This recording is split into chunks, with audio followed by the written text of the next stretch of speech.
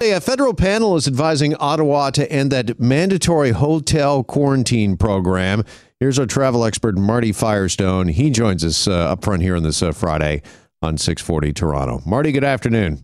Good afternoon, Jeff. How are you? I'm okay, thanks. What is this panel saying about this hotel quarantine program?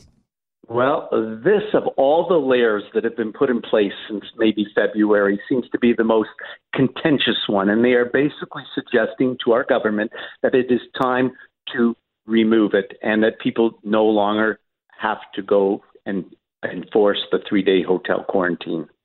And why is that, Marty? Are they saying the panel, in effect, what you and so many others determined and have said long ago, that there's just too many loopholes and that the program basically is ineffective? Yeah, it's twofold for sure. The first one is exactly that.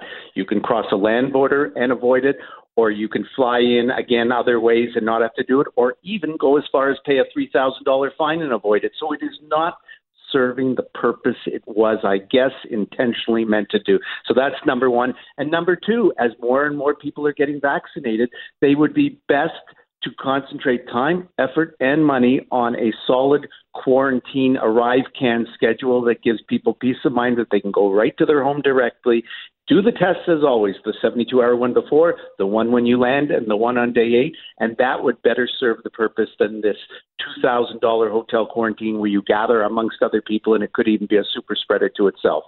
And that's what really struck me about what this panel had to say, Marty, because, yes, instead of just putting people in hotels automatically, what they're suggesting or saying is give people the opportunity to test and quarantine on their own. If they cannot quarantine for whatever reason, then maybe look at the hotel option.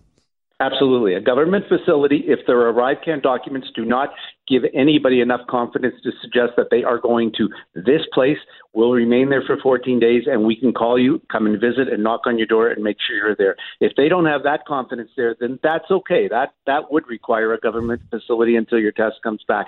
But for the majority of people, many of them who are fully vaccinated, by the way, they should be able to bypass this step 100%, and I suggest this will be the first of the layers to go when it does go.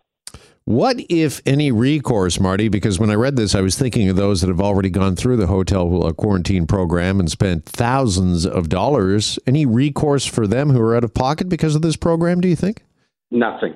There are so many people, clients of mine, that say, I had to pay for 3 nights, non-refundable, had my test results in less than 24 hours, left the hotel, and when I asked for the money for the other 2 nights, that was it. There was nothing I could get back, and I was out all that money. All right. Also on the travel front, as provinces begin to roll out their reopening plans, we got details from several provinces this past week. Some health experts, Marty, are now saying that we could soon travel safely, at least within Canada.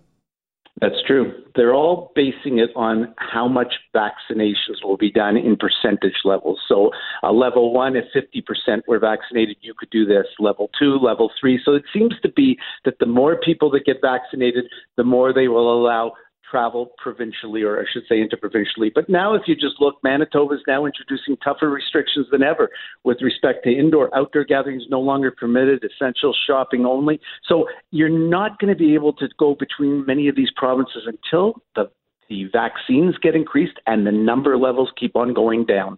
Well, we do have reports today that we are closing the window between the first and second dose. So does all of this, do you think, does it give some much needed hope to the tourism and hospitality industries that, I don't know, maybe the summer can somewhat be saved, July and August?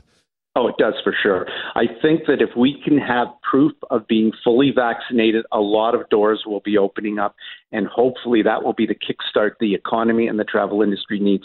So if we can show 2 shots, which is what this is all about today, that they are going to try to lower the gap between the two, then we'll be in a better position to get going and get on a plane and travel to countries and everybody be healthy. Well, that was my final question. We're talking about just domestic travel here, interprovincial within Canada.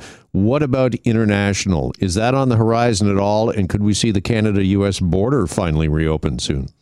For sure. The question with the U.S.-Canada border is both sides have to agree to have it open. Having one side unilaterally decide to have it open is still going to cause a problem if the other side isn't. So what Canadian is going to want to go to the U.S. if, in fact, when they get back, they still have to do the 14-day quarantine, and then all these U.S. people that would like to come into Canada to their properties, their summer properties, not going to happen. So everybody's got to be on the same page. When the border opens, when the level 3 travel advisory is lifted, that's when travel will start again, and we'll be able to get back to some kind of normalcy. All right. Is there a feeling with everything we've just talked about here, Marty, that this current closure, this last border closure, which is set to expire, I think it's June 22nd, is this the last one, do you think? I hope it is, but I have a feeling it could be extended another 30 days. It all depends. Our Prime Minister wants 75% of the population vaccinated. If he doesn't get that, then I think he goes another 30 days. It's just a problem based on how many people can get vaccinated and how quick they can get vaccinated. All right. Marty, appreciate this as always. Have a great weekend. You too. Thanks for having me. You bet. Travel expert Marty Firestone.